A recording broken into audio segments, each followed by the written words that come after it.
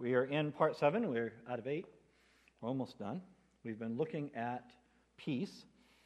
And as we've worked our way through here, we've been looking and developing what is peace, what is biblical peace, what does it mean to live in peace, especially in these times. And remember, we've worked our way through the whole Bible. We started in the Old Testament, and we've been working our way through looking at almost all of the major passages that teach anything about peace, to try to get a complete picture of what God's Word says about peace. And the big thing we've seen is, of course, starting with the Garden of Eden, that God creates this wholeness, this oneness, this togetherness, this completeness, which is the idea of peace. Remember, we said it's not about an emotional tranquility like Zen. It's not just, It has to do with that feeling coming out of a completeness and a togetherness that is authored by God. So we saw in the Garden of Eden where God made everything, He put everything together, it was good. Man and wife was well together, mankind and God was well together, man and nature worked well together, nature worked good with itself, and then sin comes in because man decides to do things their own way. Mankind says, I'm going to do it my way, what feels good for me, what I think is best. And suddenly, man and nature isn't okay, man and wife is not okay, man and God is not okay, and suddenly everything is divided. And that is the lack of peace, the lack of everything together and okay. And so then we've seen that since then, God has been trying to put it back together, and we keep fighting Him on that. And the reason we don't have peace is not because God has failed, it's because we just reject Him again and again. And we saw Him send Messiah. We saw the promise of Messiah where He offered to bring everything together in peace. And Messiah was rejected and killed. But even in that act, God used that to bring us together with Him through Jesus dying for our rebellion and our sin. And so then we've been looking at what does it mean for us then to live in Christ? And what does it mean for us to really not just live like Jesus, that's nice, but we talked about how we're not good at that. We talked about how our efforts to just become good people, even using Jesus as a tool for our goodness, just doesn't work. That we might for a little bit, but we can't hold to it because we go back into ourselves and we live for ourselves and we pursue ourselves. And so we have to get back into Jesus and die to self. So that's where we've been. And we talked about that. Last week we did communion and we looked again at Jesus' definition of love and peace as He gave Himself for us. And what it meant was to really focus on Him and what He has done rather than on what we do. Now, as we get into this week, we're going to look at two passages. And what's really interesting is some of these passages that we get into, they're kind of complex. You get into Isaiah and stuff, and it's Hebrew, and we're not used to the thought patterns, and it's a culture different than ours. But as we get into some of the writings of Paul and James, which is where we'll be today, we are now listening to people writing to more Roman citizens, and it's much closer to our culture. And so as we're going to read today, you're not going to need a ton of interpretation or help from me to take you through it, because as we look at the passages today, they're really straightforward. So I just want to call your attention to some things. So turn with me to Philippians chapter 4, and then we will come to where Bill just read for us in a minute. But we want to start in Philippians chapter 4. Galatians, Ephesians, Philippians chapter 4. And I want to show you, Paul is going to speak in Philippians 4, and then we're going to go over to where Bill just read in James 3 and listen to James. And you're going to hear these two different guys writing to two different groups of people, and yet we're going to hear them say the same thing with a message that really, really should speak to us. So let's look at Philippians 4, 2 through 9. You say, why are you starting in verse 2? Because remember the chapter and verse numbers, those were assigned later. And in this case, they didn't make a good break. Philippians 4:1 is the end of chapter 3. It starts with therefore. It's jumping off everything that's been going on in the end of chapter 3. So then verse 2 starts the next thought. And it starts with a personal appeal. Let's look at this. Philippians 4:2. I urge Euodia and I urge Syntyche. We decided first service we're going to call her Cindy. Works better. To live in harmony in the Lord. Indeed, true companion, I ask you also to help these women who have shared my struggle in the cause of the gospel, together with Clement also, and the rest of my fellow workers, whose names are in the book of life. Rejoice in the Lord always. Again, I will say, rejoice. Let your gentle spirit be known to all men. The Lord is near. Be anxious for nothing, but in everything by prayer and supplication with thanksgiving, let your requests be made known to God. And the peace of God, which surpasses all comprehension, will guard your hearts and your minds in Christ Jesus. Finally, brethren, whatever is true, whatever is honorable, whatever is right, whatever is pure, whatever is lovely, whatever is of good repute, if there is any excellence and if anything worthy of praise, dwell on these things. The things you have learned and received and heard and seen in me, practice these things, and the God of peace will be with you.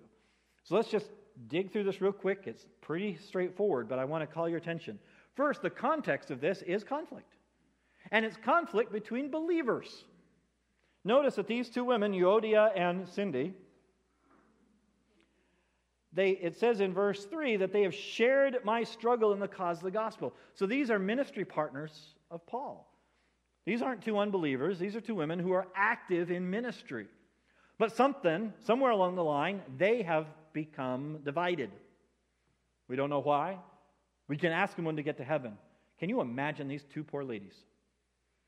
Because you're going to get to heaven, you're going to say, I want to go find out. I'm going to go find Euodia. And you go over and say, hi, Euodia. And she's like, yeah, I know.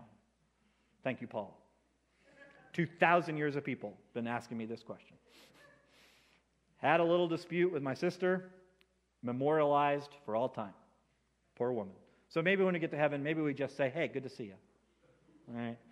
But anyway, they've had this division. He doesn't say what it was, but they're not getting along. And so he says, I urge them to live in harmony with each other. So that's the context of this whole section is live in harmony. There's division in the church. Remember, that's the opposite of peace. And so you're going to hear him talk about peace because the peace is bringing together. And so what does he say first? What's kind of the strategy here? Because he says in verse 3, he says, in all of you, because obviously, usually divisions like this, they kind of creep through everything. So he expands it. He talks about other people who have been part of this ministry and all these fellow workers who are all in the book of life. They're all saved. And then here's his advice, or his instruction. Verse 4, rejoice in the Lord always. I'll say it again. Rejoice. You need me to walk you through that? Rejoice in the Lord. Then he says, in case you missed that, rejoice. All right, got that? Pretty straightforward. Verse 5, let your gentle spirit be known to all men. The Lord is near. I want you to just tag that word for a minute, gentle. It says, let everyone see how gentle you are. Let your gentle spirit be known to all men. Verse 6, do not be anxious for nothing, but in everything by prayer and supplication with thanksgiving. That's kind of back to rejoice again. Let your requests be made known to God. So rather than be anxious, you're going to pray. Rather than worry about what's going on, in this case, again, maybe within the conflict, it says instead, talk to God about it. With thanksgiving. Which is different than, I can't stand her, Lord, fix her. That's not thanksgiving. All right? And then the result of that, verse 7, and the peace of God, which goes beyond all comprehension, will guard your hearts and minds in Christ Jesus. And that's why we called this sermon today, Guard. Because it says, and as you do this peace of God, which is different than peace of man, remember, peace of man depends on circumstances. But as this happens, your heart and mind will be guarded by God's peace. And what does that look like? Verse 8, finally, brothers, whatever is true, whatever is honorable, whatever is pure, whatever is lovely, whatever is of good reputation, if there is any excellence, and if anything worthy of praise, dwell on these things. He says, so now here's what you focus on. Focus on things that are lovely, right, pure, good reputation, excellent, worthy of praise. That's what you're going to focus on. Dwell on these things. That's where you're going to put your head. And he gives that list of, they're all positives. Notice, they're all positives. He says, practice these things in verse 9. This is what I've done, he says in verse 9. And the God of peace will be with you. Notice he keeps coming back to peace. So with that in mind, now let's flip over. So hold this in your head, what we just saw, especially that list in verse 8. All right, I'm going to put a bookmark in there. We're going to flip over to James chapter 3. This is what Bill read for us. James chapter 3, 13 through 18. Now this is a different writer. This is James. He is talking to a church. He is talking to the church, the Jewish church in Jerusalem. And the Jewish church at this point, we're getting closer to the end of the Roman occupation where Rome is going to wipe out Jerusalem. And what's happening in church, and if you'll remember back a year and a half ago, I preached through the book of James. We were in the middle of the book when COVID hit. And the name of that series was called Life in Troubled Times. And it's on the website. We looked at that this was a time when there was a lot of revolutionary fervor. And a lot of people were ready to rise up, and there was a lot of rebels in the church advocating we need to fight off Rome. Rome's oppressive because the church was under persecution. Rome was getting heavier-handed, and so there was a lot of people who wanted to fight the government and all this stuff. And James writes the book of James to calm everybody down and to get them refocused on the ministry and on Jesus and not on earthly stuff. And so in James 3, 13 through 18, let's just read this again. Look at this, as Bill shared with us, and look at how similar this is going to sound to what Paul told the Philippians. Verse 13, who among you is wise and understanding? In other words, who knows what they're talking about? Which, if you've ever been in an argument or a debate, you know who knows what they're talking about. You! Right? That's why you're in a debate, because you know. And that's the person you're talking to is woefully misunderstanding and stupid and wrong, and you're going to try to set them straight because you know and they don't. Otherwise, you wouldn't be having a debate or a conflict. You'd just be like, well, you're right, okay. No, you go, dude.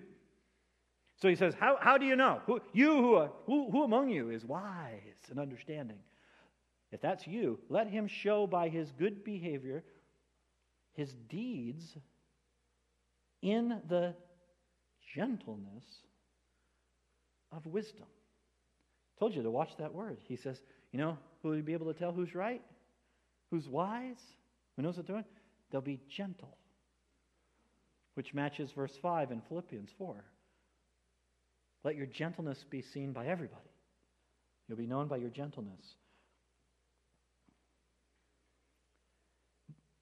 Then in verses 14 through 16, he's going to show. Remember we had Euodia and Cindy. They were in conflict. We're going to see where conflict comes from. Right here, verse 14 through 16.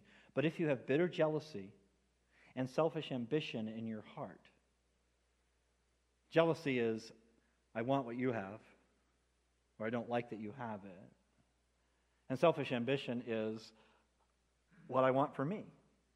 And don't read selfish ambition as just being an ego-megalomaniac, because selfish ambition can be really nice.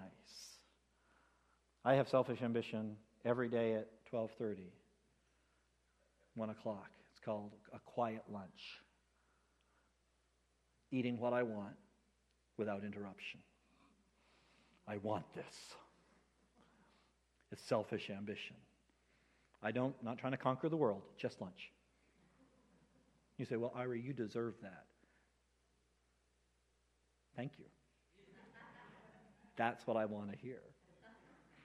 That feeds my selfish ambition. It says if you have that in your heart, don't be arrogant and so lie against the truth. This wisdom is not that which comes from above. It's earthly, natural, demonic. Gee, James, could you pull the punch?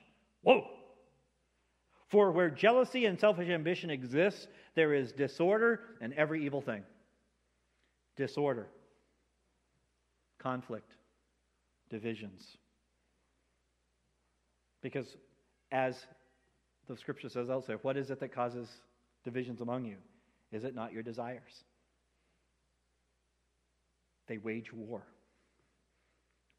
Because I need. Says, well then what's the right way? Coming back to verse 13. The right way, real wisdom, verse 17, the wisdom from above is first pure, then peaceable, gentle, there it is again, reasonable, full of mercy and good fruits, unwavering, without hypocrisy. Doesn't that list sound really, really close to the list in verse 8 of Philippians 4? Pure, right, gentle was verse 5 in chapter Philippians 4. Full of mercy. Let's remember the definition of mercy, which is where somebody has something coming to them and you decide they don't need to have it even though they need to have it. Where they deserve something bad and you decide not to give it to them even though they deserve it. It says you're going to be full of mercy. That's wisdom. And good fruits. Unwavering, without hypocrisy. And then verse 18, and the seed whose fruit is righteousness. Now remember, righteousness is just the biblical way of saying rightness, to be right. Which comes back to verse 13, who among you is wise? Who's right? Because we all want to be right. We like to be right. We fight for when we think we're right. And he says, the seed that leads to righteousness, rightness, where does that come from? Is sown in peace by those who make peace. And so the key here is the peace. It's grown in peace by peacemakers. Notice how these two overlap so much, with a repeat again and again of gentleness, peace, mercy. Pretty straightforward.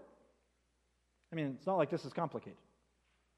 He's speaking in very plain language here. So what we need to do is we need to figure out how to apply it. So let's talk about that. Let's discuss this. What is the biggest thing that drives our division? Well, the biggest one is fear. The biggest one is fear. You think about Yodia and Cindy, and whatever, we don't know what spurred their division. But at the heart of it oftentimes is fear. Because, over several weeks we've talked about drowning victims. I've talked about trying to lifeguard a drowning victim. And how when somebody's drowning, they're hard to save. Why? Because they're so scared. They are trying so hard to save themselves that they will kind of try to kill you. But they're not trying to kill you. They're trying to save themselves. But they'll grab hold of you in a way that isn't helpful. And you'll both go down, and you have to fight them off until they tire, until they have no fight left in them. Then you can rescue them. And we talked about that. Why? Because that fear causes, we call it fight or flight, right? And it's part of how God made you, and it's a stress response, and you're like, bah! Ah! And you, whoosh, whoosh, and we get aggressive because we're afraid. You got to fight, you got to protect. Stuff's happening. I'm threatened by my comfort or my survival or my resources or anything else that I value. Whatever it is that I value. It's whatever's dear to you will cause you to fight. And so then you end up with verses 14 through 16. Division. Because that's selfish ambition. You say, but I'm fighting for a good thing. Right, but for who? You. Because that's what motivates us. Me. Because that's all of us. When it comes down to it, me, my family, my people, that which I value, I will fight for. That's natural. And that's what he said. It's natural, earthly, and demonic. I really wish he hadn't thrown that word in. It'd just be a little more comfortable. That's what comes naturally. That's what he said in verse 15. That's the wisdom of the world. That's not the wisdom of God. The wisdom of God is I trust him. That's the life jacket. I don't worry about my own survival. I rejoice.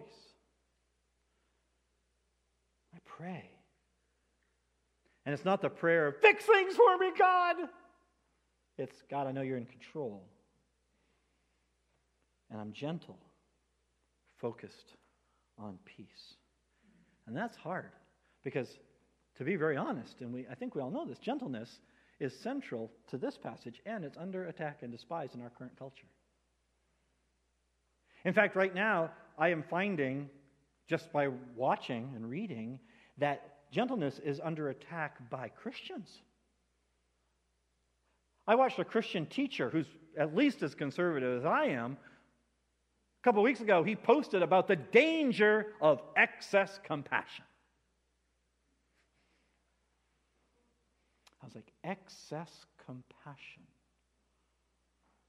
Well, he was worried that we would worry about people too much, because some people they're just victims, and you got to come to the point where you just quit caring about them, because if you care about them too much, it just makes you soft. We got to fight. So you got to be careful of excess compassion. And I was trying to take that idea, which personally is slightly attractive, because compassion's a tough thing. But I was trying to reconcile that with Jesus, who comes down to bring joy and peace and life, and they lie about him and put him through a mock trial and then torture him to death. And he's up there on the cross, and he looks at the people who are torturing to death, and it's not by accident. It's not like, whoops, you accidentally slipped and fell on a crucifixion.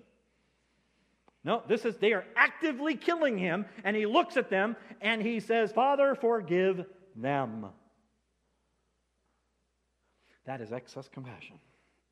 They don't deserve it. They are actively killing God. Wisdom from above is full of mercy. Verse 17 says. Full of mercy.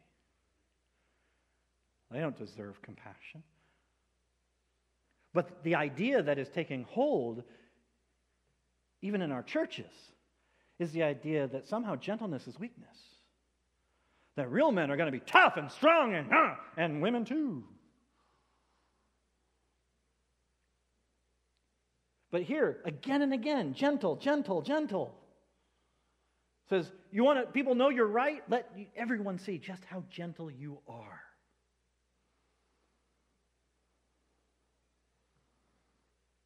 Let you show your good behavior and your deeds of gentleness.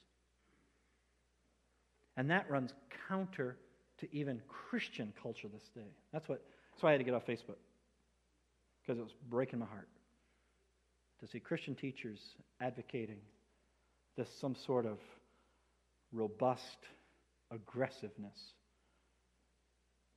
when two different teachers here in the Word of God say, make sure people know just how gentle you are.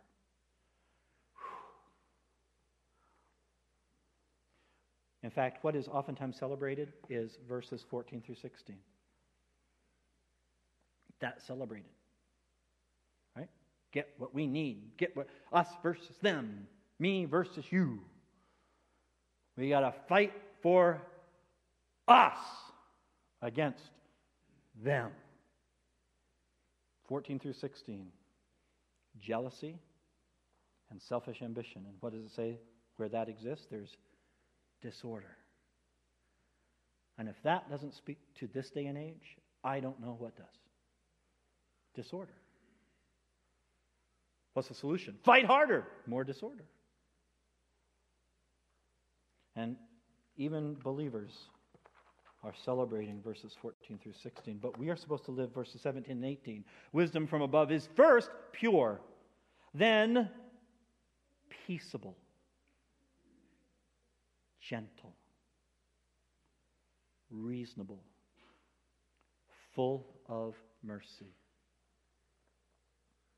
and good fruits, unwavering, without hypocrisy. That's what comes from above.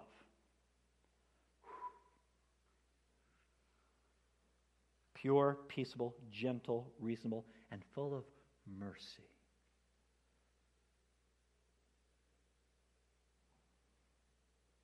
See, what we were looking for, and I actually have seen some teachers, Christian teachers, talk about this. We like to skip ahead to Revelation. And in Revelation, Jesus is pictured coming out of heaven on a white horse with a sword out of his mouth to judge his enemies. And we go, yeah, there's our guy. Oh, swords and laying waste to the enemies on the white horse. Yay, there's our guy. And we want that. Why do we want that? Because that's winning. That's where he lays waste to all the people against him and he wins. And we're like, yeah. But the Bible says, have this attitude that was in Christ. And it doesn't point to the white horse. It points to the cross. And the sad truth is part of why we don't have peace is because we have become sick of the cross. We're tired of the cross. We're worn out. We don't want the cross anymore. Let's get to the judgment part. So we don't want the Jesus of the cross. We want the Jesus of the sword and the white horse. Because we don't want the Jesus that emptied himself. And although he existed in the form of God, did not consider the equality with God something to be grasped, but emptied himself and was found as a servant and was obedient to the point of death, even death on a cross. We're like, oh, we're sick of that. I don't want to die anymore. I don't want to surrender anymore. These people are ungrateful. They don't appreciate it anyway. So let's get to the white horse. But we are not told to emulate the God of the white horse.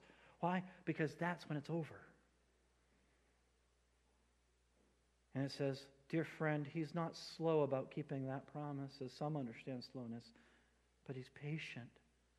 Why? Not willing that any should perish, but that all would come to repentance. He's not done with the cross because he doesn't want people to have to experience what's going to happen the day of the white horse. And so he's waiting. And we're like, come on, let's just get to that part. I'm tired of the cross. I'm tired of being full of mercy and gentle and reasonable. And so that brings us to the question for ourselves this morning. What do you dwell on? When you're laying in bed, when you're sitting and thinking, when you're driving and your brain just starts going over stuff, what do you dwell on? What do you sit there like a cow chewing its cud? What do you rehearse? Something that you've brought in before, but now you just ruminate on it. I'm sure for Yodia and Cindy, it was easy to sit there and think about how bad the other one was, how unreasonable the other one was, how wrong the other one was. That's what we tend to think about, right? Because they're bugging us. And when you do, what do? You focus right in on that. Now, Sarah and I have an awesome relationship. I'm just so thankful. After 22 years, we're just getting closer and closer. Our communication gets better and better, which is not to say that we've achieved some sort of nirvana. Nope. But it's better. And we're constantly working on it. And we talk, and we don't really fight because we talk it through. That is not to say that we don't get on each other's nerves routinely. And by routinely, I mean, day to day, hour by hour. And here's what can happen for me. She's not here today to defend herself. But she'll watch this later. So, hi, honey, I love you. But there's stuff that she doesn't do. Because despite my best efforts, she has still failed to become perfect. And sometimes the stuff that she doesn't do or doesn't get done is stuff that really matters to me. Why? Well, because it does. Because it's what matters. And so I see that, why does she do that? Why does she do that? Oh, and she didn't do it there. And pretty soon, what am I doing? I'm rehearsing what she didn't do. Is it right? Well, of course it's right, because she didn't do it. I mean, I'm not lying here. To dwell on this means I do have to ignore that the fact one of the reasons she didn't get to that is because she does this, and this. And there's only so many hours in a day. And she is, again, not superhuman yet. Here's hoping. What do I dwell on? If I dwell on what she doesn't do right, what's going to happen between she and I? Conflict. Because I will not be full of mercy. And then I will not be gentle And you can ask my kids, is Dad always gentle? Nope. When is Dad not gentle? When he's annoyed and frustrated because something didn't happen that should have. Should it have happened? Yes. Did it happen? No. Does Dad then instantly respond with mercy? Oh, I really supposed to. And I have to do better at where do I put my heart and mind? What do I focus on? Do I focus on whatever is true, honorable, right, pure, lovely? When I think about what my wife does, do I think about what she doesn't do right or what she does? What do I sit there and rehearse? If I'm Eudia, do I think about the fact that Cindy and I have shared great ministry together? No, I think about what she doesn't do right. And it leads to a lack of peace. And I'm not willing to surrender anymore because I'm right and she's wrong and she should know better. Does peace guard your heart and mind? He couldn't be any more practical than he is in these two passages, God being both Paul and James. He says, wisdom from above is peaceable, gentle, full of mercy. Think about the right things. Focus on this. Dwell there. Rejoice. In fact, I'll say it again. Rejoice and be gentle. Is your prayer trying to get God to fix things for you, or is it to fix yourself on Him? That's why it says pray with thanksgiving. So I guess Euodia was supposed to pray about Cindy. Lord, thank you for Cindy. Thank you for her. Now, I can do that with my wife. I can do that with my children. But I can't just do it with them. I got to do it with my perceived enemies. Thank you for my enemies. May I show mercy to those who are my enemies, because that's what Jesus did, have this attitude. And so I need to show mercy to enemies. I need to be a peacemaker. So if you wanted to have a good assignment for this week as we wrap up, verse 17. Memorize verse 17 so that it sticks in your head. Wisdom from above is pure, peaceable, gentle, reasonable, full of mercy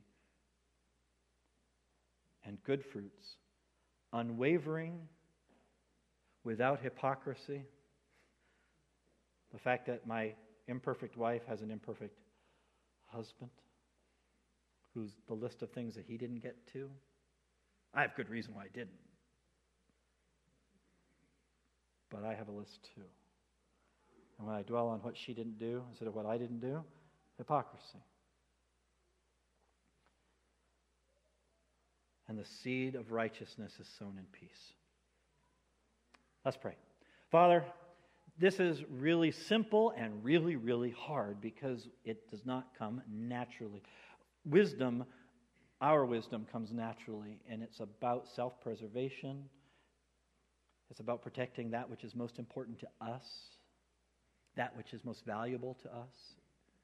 It is to see the world as us versus them, and to identify the enemies and try to defeat them. And you came and you didn't defeat your enemies, you died for them and forgave them.